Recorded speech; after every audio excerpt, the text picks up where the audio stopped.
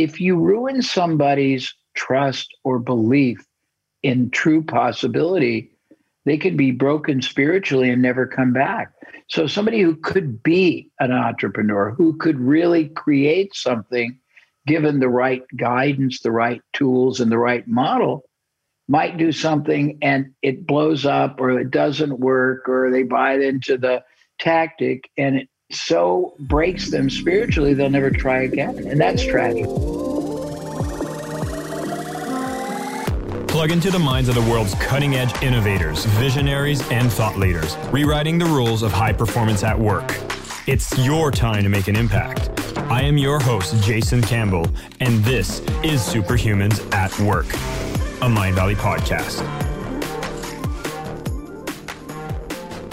Hi, everybody. This is Jason Mark Campbell. Welcome back to Superhumans at Work. We have a legend in the field with us today, the one and only Jay Abraham. So for those of you who might have followed my work, you know that I am very much into sales. And so one of the big influences for me that has taught me amazing ways of how to scale your marketing, how to do sales in a better way, and how to really have that focus on impact has been studying the works of this man. He is a business executive, a conference speaker, and author of books. He's the CEO founder of the Abraham Group, and he is recognized as one of the world's most successful, impactful marketing strategists, business innovators, entrepreneurial advisors, mentors, master of revenue, performance enhancement, and acceleration. Listen, for any company that brings a man like Jay Abraham into their midst, into an advisory role, he's able to identify the key opportunities that most people stay blind to and really make you maximize the impact with the resources you already have. He has been creating concepts such as relational capital, talking about risk reversal, and some of his key pivotal ideas such as power partnering, strategy of preeminence, and really popularizing the phrase unique selling proposition. The man has been in the industry and influencing so many people in the marketing and sales field, has been speaking around the world, including being in the major stages around the US, Russia, China, Australia, Mexico, you name it. And now what we're going to speak today is really about deboxing this concept of the strategy of preeminence. I think it's one of the powerful concepts that he speaks about. So we're going to start there. We'll see where we end up, but we know we're going to have a good time and you're going to learn a ton. Jay, welcome to the call. Thank you. That was one of the fastest, best, most compressed introductions. I thought, I'm going to put that on my phone message. I'll send you the clip for that one so you can actually just play it at any conference. Cool. But thank you for inviting me. And it's my privilege to try to share whatever I can that will impact and maybe enhance the lives or the careers or the mindset of the people that you have in your membership. And also your podcast viewers or listeners. I very much appreciate that. Where I wanted to kick this off, because you've had a chance to see this industry of consultants rise. You've talked on many stages, you've helped entrepreneurs, and you really popularized your ideas. And correct me if I'm wrong, but you've probably started in the 80s, the 90s that you started really pushing forward your methodologies? Yeah, I've been doing business growth since the 70s, which will date me.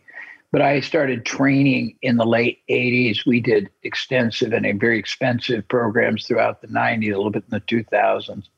I fatigued of it and I stopped. I started about the same time Tony Robbins did, and we were about the same. And then he got more ambitious and I got tired. So I transcended or shifted, whatever the right word is, to more private one-on-one consulting. And I still do a little bit of programs, but not at the extent I used to. But yeah, I've been doing it for 3-4 decades. I'd be curious to see, what are some of the things you feel? Now, this is going to be a big open question for you, but still, I think It's going to be very relevant. I'd be curious to hear, what are some of the concepts you're feeling have been the most consistently needed and applied over those years that you've noticed that even from the beginning to the end, it's still the biggest things that people need to apply, regardless of the time? It seems so timeless every time you give this advice. Yeah, well, there's a difference between being a promotion and being a business, Jason. There's a difference between understanding value creation and selling hype. There is a difference between adding value and taking value. And I think that those are factors that are immutable. They'll never change. And I think that throughout my career, I have been drawn to people that were fanatically focused on championing and advocating and providing, filling voids, taking commodity type product services and adding value, respecting and contributing more to the market. I always was fixated on trying to teach people how to build a sustainable, a preeminent, a preemptive, and a valuable continuous business. And I've always been troubled by people who just taught a tactic, because I think tactics are very useful in the beginning, but a lot of people will intentionally or otherwise delude people to believe that a tactic is going to create a sustainable income for life, which it can't possibly, because whoever's selling the tactic, if you're first in, great, you have an advantage, but the tactic salesman or woman doesn't want to sell you. They want to sell 1 million of you. So all of a sudden, that advantage becomes a standard operating procedure, and then you got to get another tactic, and you'll never win. So I always try to teach people how to build a sustaining business, which is why we created the 3-way to grow business model, the Power Parthenon, the 9 drivers, the sticking points, all those things that basically teach someone how to start at a beginning and then build something that is enduring and is alive and grows and adds value constantly and knows how to pivot when necessary. But that's been my all the way through since the beginning. I never was a one-trick pony. Not that there's anything wrong with that, other than I think tactics are great, but conveying to someone that a tactic will sustain them is a great disservice. I absolutely love that. And it's so true, because you can be a fly-by-night, take one tactic, and then when it doesn't work, you kind of disappear. And if you didn't have that true value at the backbone of what you offer, then it doesn't sustain, as you say. Which brings me to the flip side of this question that I also wanted to ask, which is technology has made it more accessible to put ourselves out there. Everybody can have a platform. You're seeing things like Clubhouse, you're seeing Instagram, you're seeing all these social platforms, and YouTube being a major one, that anybody can be a creator of content. Have you noticed what are the big differences that you see now that are different from back when you started that make it more difficult for people to choose someone to listen to that actually truly has advice that is worth listening to? Because it seems like everybody's an expert now. Yeah.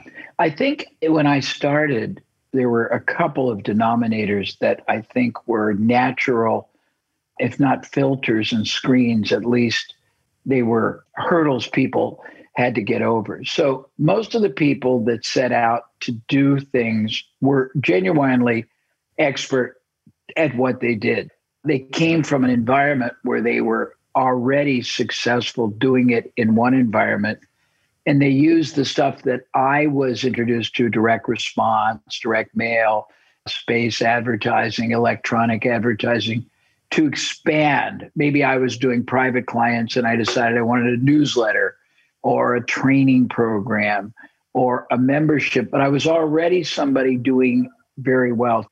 And also, because of the cost of doing it, only people who were already reasonably successful could afford to even expand.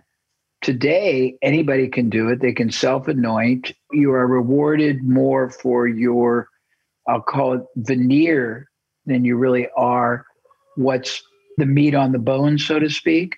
And I think it's dangerous because a lot of people who've never dealt with cyclicality, with enduring anything, are self-anointing, and people, because they're indiscriminate, they don't know how to discriminate the buyers, the prospective clientele, and they get deluded to think these people really know, because these people haven't even been around more than, one cycle, so they don't even know anything. They haven't even been around, some of them, more than maybe 2-3 years in business.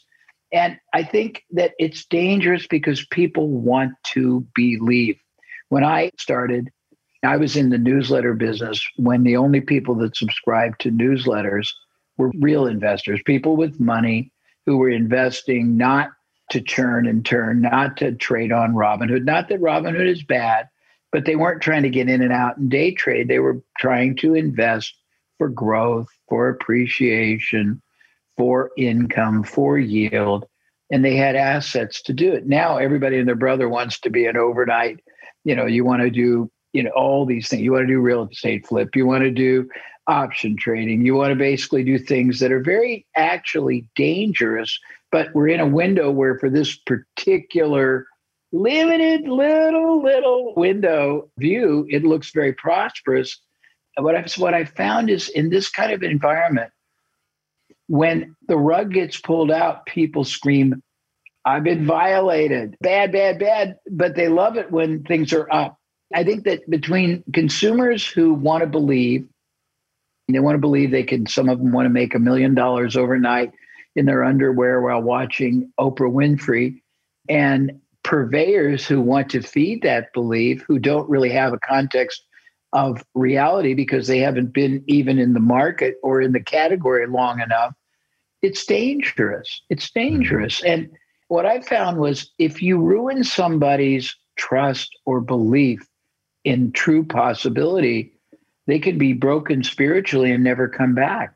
So somebody who could be an entrepreneur, who could really create something, given the right guidance, the right tools, and the right model, might do something and it blows up or it doesn't work or they buy into the tactic and it so breaks them spiritually, they'll never try again. And that's tragic. That is quite tragic. Actually, you touched on something that I feel is so important to expand on. And I definitely appreciate your perspective. You've mentioned yourself, you've had a chance to go through the cycle. You've seen every market in the space.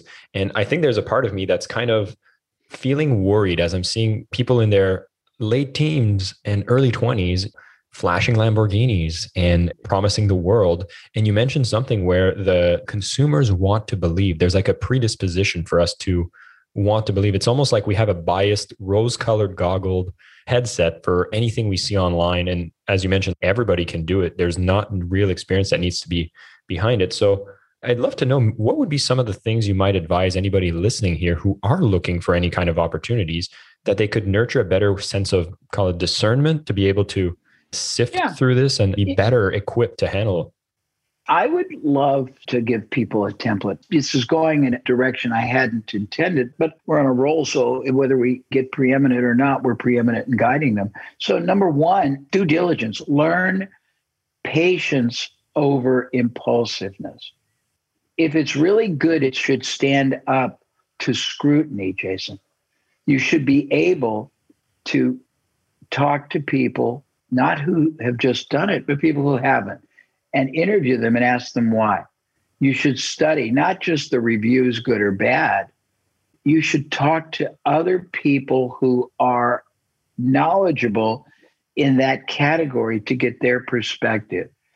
If you were to look at how a venture capitalist or a private equity firm or a sophisticated investor looks at an investment, and this is an investment not just of money, but of belief, but of opportunity cost, of emotion, of all kinds of things that we don't recognize. We're really investing bigger than you can imagine. And the money is not the biggest part of it, frankly, although it can be. I'm always worried when someone says, oh, you should spend $25,000 to do this. I did a consult today and it troubled me. I won't mention the person because I know that person and I like him, but this person spent $29,000 for a program that when she cited to me what she was getting out of it, and I overlaid it in what she was not doing differently in her life, it troubled me. And she wanted to spend another $30,000 for another one of this person's programs that was going to give her the right to sell that person's programs. And it just really troubled me. I couldn't do that. There was an era, and I don't know, I hope I'm not traipsing on your market, where everybody and their brother would try to sell people to get to pack their credit card, buy $25,000 or $35,000 package of 8 seminars, and it was going to transform you, and you're going to become a speaker, and you're going to become an author, and you're going to become a trainer, and you're going to become an information marketer. And certainly a percentage of people can do that, but we don't all possess that kind of skill set. We aren't all masterful. That's not going to really be our path to prosperity. And I'm very loath. We are very unwilling to ever sell anything to anybody that we don't think is really, really appropriate. And we will talk people out of it because I just don't want it on my conscience. We had a program that I did before the internet. It was called Master of Passive Income.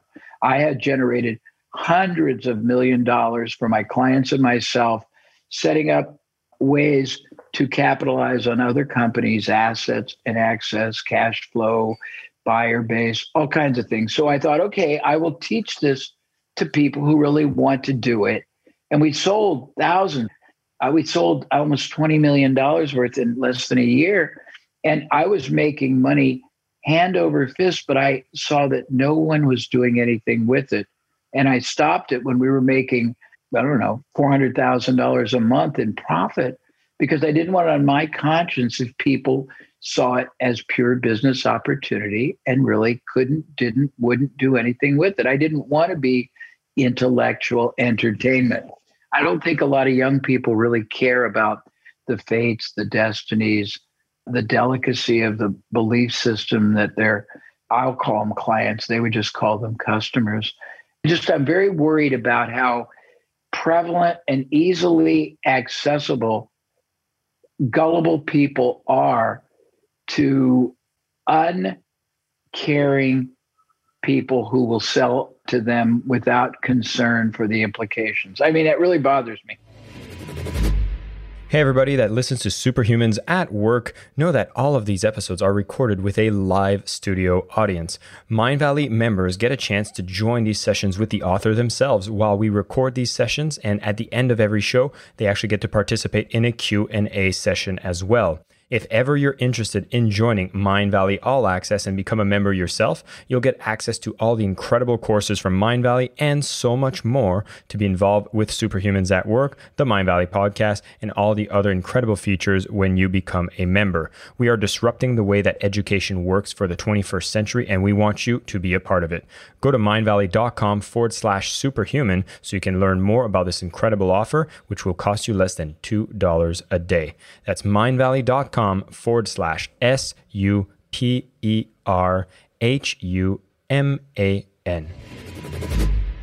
I do have to tell you, Jay, every time I'm identifying people as customers or clients, I always think of the book you wrote and that defines the difference between a client and a customer. For the benefit of people here, could you give us that tidbit? I think is so important on why is it so important to consider everybody a client?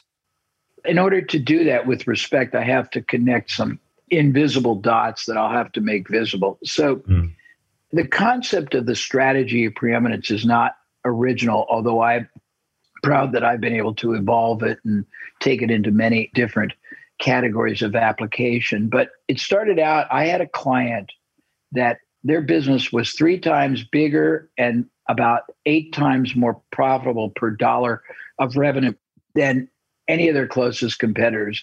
And they ended up selling it for well over $500 million.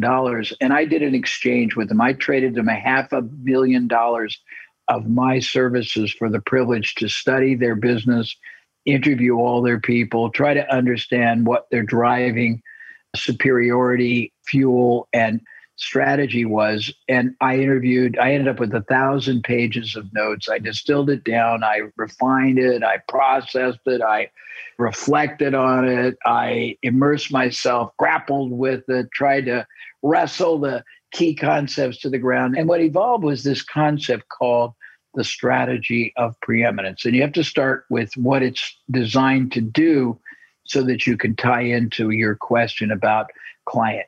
So the premise of being preeminent is you want to be seen in the eyes of whoever your market is. And your market can be in business, the people that you're trying to sell to.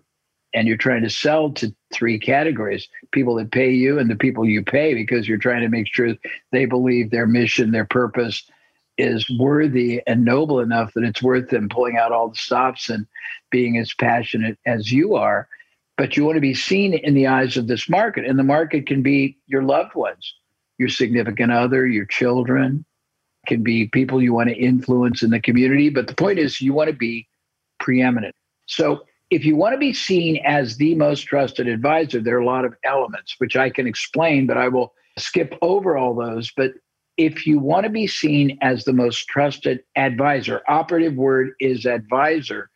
If you call someone who buys from you a customer, if you look up we use Webster's dictionary, that's our defining source of understanding the meaning of words. You might have a different one in another country, but Webster's dictionary defines a customer as someone who buys a commodity. Operative word is commodity, or a service. So if I call you, Jason, a customer, what I'm saying is, Jason, there's nothing about me, my product, my company, my business that is any different than anyone else you can choose. I am a commodity. If you look up the definition of a client, it has a much more elevated stature, status, and meaning. It is defined as somebody who is under the care, the protection, the well-being of another. It's much more fiduciary, which is in alignment with the role that I'm advocating that you want to play in the lives of whoever you're trying to influence. And that's just music to my ears when you say that definition. I'm always reminded of that in every conversation, and that power of that language, I think, is so important. So thank you for opening that up and explaining that. And to go back to the strategy of preeminence, you're talking about stepping into the role of being a trusted advisor. Yes. I think it'd be interesting to put that in comparison to what do you see most people do? Because it seems like that would be a great intention. I'm wondering, why is it that not so many people seem to be able to step into that powerful role when it seems so clear when I hear it that it would be a powerful role to play in to be successful? It is liberating, intoxicating, and rarefied when you can operate in that kind of a mindset.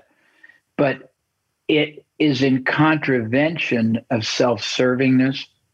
I mean, here's a concept that it'll be music to your ears, Jason.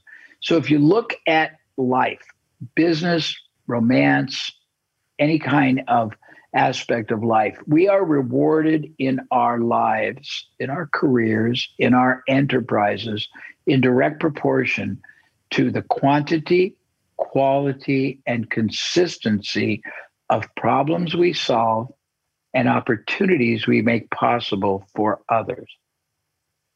And we make money because of that. Ultimately, long term, you will only be rewarded for benefits you create for others. That's it.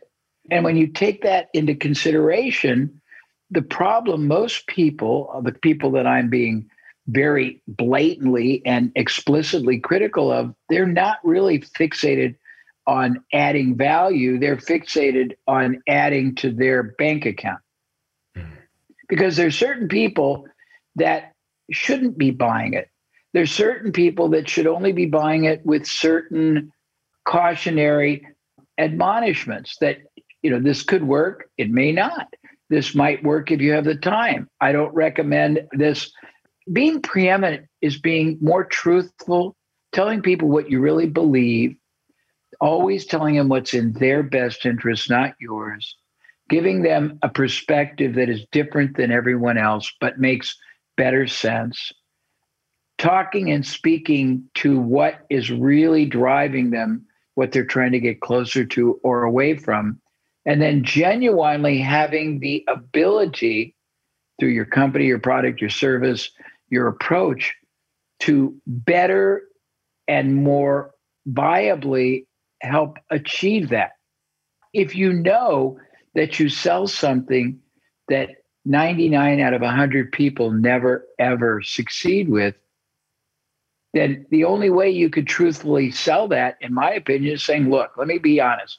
99 out of 100 people that buy this won't make money. The one that does, 1 out of 100, it could make 100,000, $1 million. I can't promise you'll be that. I don't want it on my conscience. If you're willing to speculate, you can afford it, and you know that the odds are against that, I will gladly sell it to you. That demands courage. Yeah. I think most people would not assume capable of sharing that because there's a sense of scarcity. If you're trying to sell that product, you know that for a fact, it's almost like, oh, but if I tell them that, then I might find myself not selling anything. I might find myself being unsuccessful in my business. Well, there's a But that- corollary, and that is sell something that works for the majority of people, right? Mm. You and I know this. The majority of, and there's two sides to it. You can sell something that works. You know that the majority of people aren't going to work it, then you should buffer. One time, this is fascinating. We one time sold, this is I used to sell a lot of training materials and business growth materials. I got the rights to a really qualitative, but a very poorly produced video set that taught people 10 modules for really growing their business different than mine. And the modules, content-wise, were fabulous, but the video was terrible.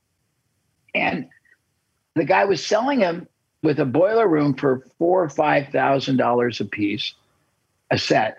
And I got the rights, and I said, I will not sell them for that because I don't think they're worth that, even though people can make money. I'll sell them for $1,000. I won't deposit the check until 30 days after people have it. But these are not well-produced videos. So I wrote ads that said these hideous videos can probably make your business a small fortune if you can stand watching them and are willing to apply it. And then I gave everybody a course on perseverance as a bonus. And I said, I'm going to put the course above the program and I'm going to have a sealed flap. I don't want you to even open that flap until you've watched the course and feel confident you're willing to go the distance because A, the videos are terrible in production, but great in content. And B, the majority of people don't do a lot with them. And I don't want it on my conscience if you're a procrastinator, an equivocator, or a contemplator. And we sold millions of dollars worth. That is legendary. That is incredible. I love that story. It's so good. And it's such a testament to like, hey, be honest, fix the product, put what's necessary. And now you can have the abundance and a clear conscience, which I think is what a lot of people might struggle with because they feel like they need to sacrifice their integrity to make the impact. But it's totally not the case when you apply concepts like what you teach, which is why I'm such an admirer of your work, Jay. In closing, I wanted to ask, or just bring it to one more space, because I saw one of our members, Melanie, was asking a question that I think is so relevant for people that are starting businesses, maybe they're coaches, consultants. They're feeling that they have the opposite spectrum problem, which is, I feel like I have a product that's of great value, but I'm still having these resistance and blocks when it comes to selling it. And I have blocks about putting the price at the right place that it needs to be, because I know the value's there. It has a great success rate, but I'm still having these blocks. Do you have any advice you give for people that find themselves roadblocked when it comes to selling more effectively? Sure. When I started, I had methodology I had developed that was very, very powerful, but I didn't have public acknowledgement.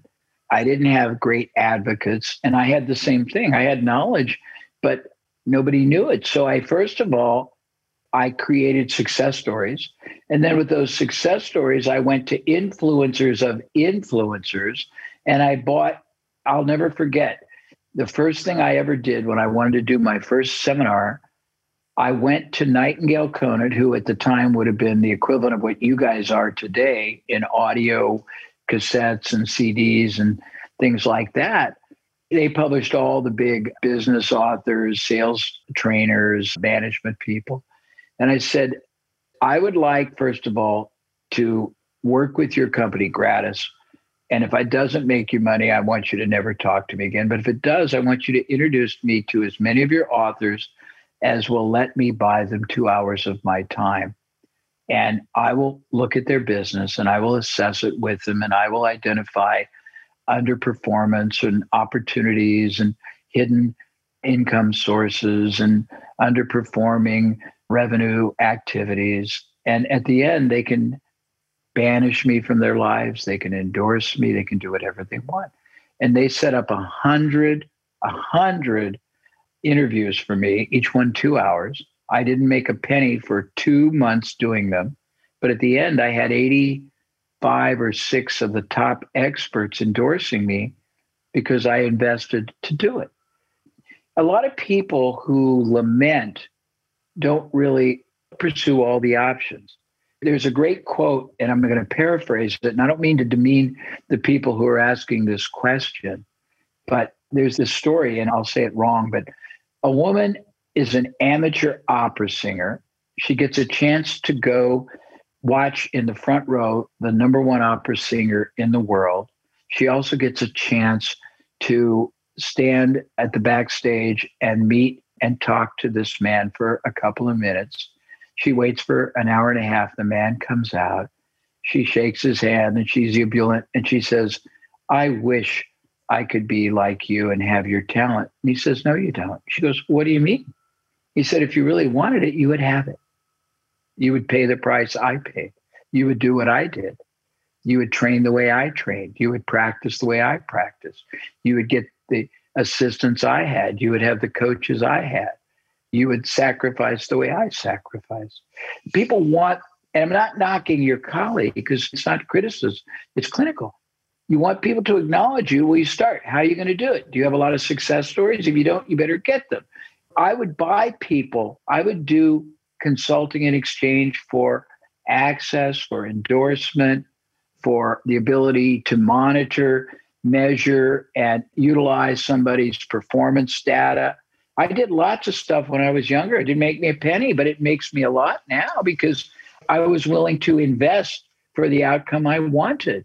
I don't know that everyone is willing to invest for the outcome they want. Maybe they don't know how, but I learned optimization, highest and best use theory, and you have options.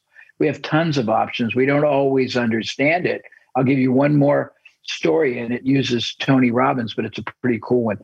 When I started working with him 35, 40 years ago, I went to one of his Date with Destiny, and he was always doing interventions. And I'll never forget, a man comes up and says, Tony, I've tried everything to make a lot more money. I can't find anything that works. And Tony, he was thin then and young. He goes, everything? I says, everything. He says, okay, fine. Tell me the last, 25 or 30 businesses that you tried to buy, and give me the name of some of the business brokers you used, and tell me about the transactions. And then tell me about maybe, 20 or 30 of the different career retraining courses that you pursued and what happened there. And then tell me about some of the mentoring people that you went through all this litany, and the guy had done almost nothing, and he just sort of melted into a tepid pool of water and floated back to his seat in embarrassment. But most of us, we want an outcome, but we either don't know, unwilling, give up prematurely, think we should be pole vaulters and catapult instantly to overnight success. And it really very rarely, even on an enduring basis, even online, it doesn't work that way. I mean, you guys are very successful, but did he start with 40 or 80 or $100 million company? No. It started with just trying to afford a Starbucks by selling a meditation course. Yeah. And no, I'm saying it. So, but I think a lot of people are deluded by these people we were talking about to believe that instant gratification is so achievable, so easy. And if they don't get it, there's something wrong with them. And that's not true. There's a process. I think that wraps it up so perfectly, and is really why I kind of wanted to go in that tangent at the beginning, because I think that those promises, those bold, instant success, easy, no risk, millionaire type of messages that can be more popular on these platforms really takes away from what is the true skills that are necessary for you to have excellence in your life. And I think this is such a great reminder. And I would just have to say, Jay, thank you so much for spending time with us and sharing these amazing ideas. I also want to make sure that everybody who's paying attention to this call right now, if you want to hear one of the best books I've ever picked up to give me this idea of being able to find opportunities in new ways, that whenever something's not working, you can see different ways of looking at what you have and making it work, you definitely want to pick up a copy of Getting Everything You Can Out of All You've Got. It's 21 ways you can outthink, outperform, and out-earn the competition. It's Jay's book that he published back in 2001. And I tell you, the fundamentals of how you can look at different problems in different ways with all the strategies outlined here are so valuable. I use them in any time I consult with companies myself. And I know is going to be a powerful tool for you to grow your own career, grow your business, and become a better salesperson in the process. And as a good recap here, Jay, I just want to make sure people really understand that we started with making sure that when you go into business, focus on the providing of value. This is one of the time and tested things that Jay has seen over the years. And the tactics, they can be great, but they're very fleeting. They come and go, and they might give you a short-term advantage, but it's not what's going to give you that sustained success. We then really looked at what's happening in the industry now. A lot of people are making these bold promises on how to be instantly successful, maybe taking advantage of a bull market that's happening now. But when the rug gets pulled from under them, as Jay mentioned, you're going to see who stands. And we've discussed some of the things that you want to bring into your own character, being more patient as opposed to impulsive, so that you can identify the opportunities you want to associate yourself with and really be able to cut through the crap that is out there as well. We then wanted to go back into this strategy of preeminence. I love this old definition where if you actually look at your clients with a definition being that they are in the care of, you are taking care of your buyers. This could be your buyers as a salesperson. It could be your employees as an employer as well, but really always looking at people not as a commodity, as what customer defines, but really as clients. That is the most powerful way you can operate. So you can really step into this preeminent stage, which is you are the most trusted advisor for whatever field that you are in. So how do you put their interests before yours? How do you always come from a place of service? How do you stay with your integrity and realize that when you do so, you get to be so much more impactful in the process? This has been a fantastic conversation. Jay, thanks again so much for your time. I wish you all the best. And for everybody tuning in, you've been given some tools to be truly superhuman in the process. Well, you're very gracious. And I thank you for being an advocate of my work. And you did, I believe, a great commentary on the book. I don't know if you guys still have it up. I think you sent it to me once to use, and I don't know if we even have it. So send it again, but it was really impressive. But I'm always honored when somebody advocates and champions my work. One of the things I'd like to say, because there's 2 points that you made that I forgot. One is value is very subjective. What you think is value may not be to the other side. So make sure that you're in alignment with their definition of value. And there are ways to do it. It takes a longer time to explain. And secondly, one other element, which is really important in preeminence. Most people in business, particularly, they fall in love with their product, their service, their company, their industry.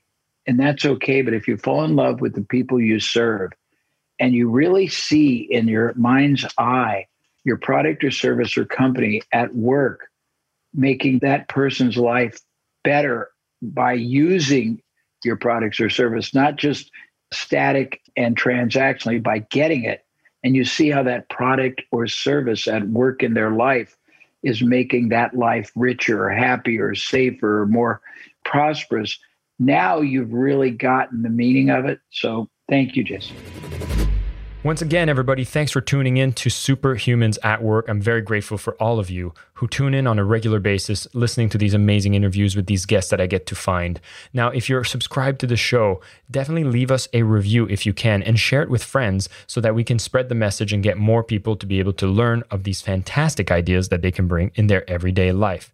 And these episodes, of course, are brought to you by Mindvalley. When you go to mindvalley.com/superhuman, you get to discover the transformational education that we get to deliver, where we bring the best technology, the best teachers, and ensure that it teaches you what leads to a truly incredible life. Thanks again for tuning in and watching the show. And until next time, stay superhuman. My name is Jason Campbell, and this is Superhumans at Work, a Mindvalley podcast.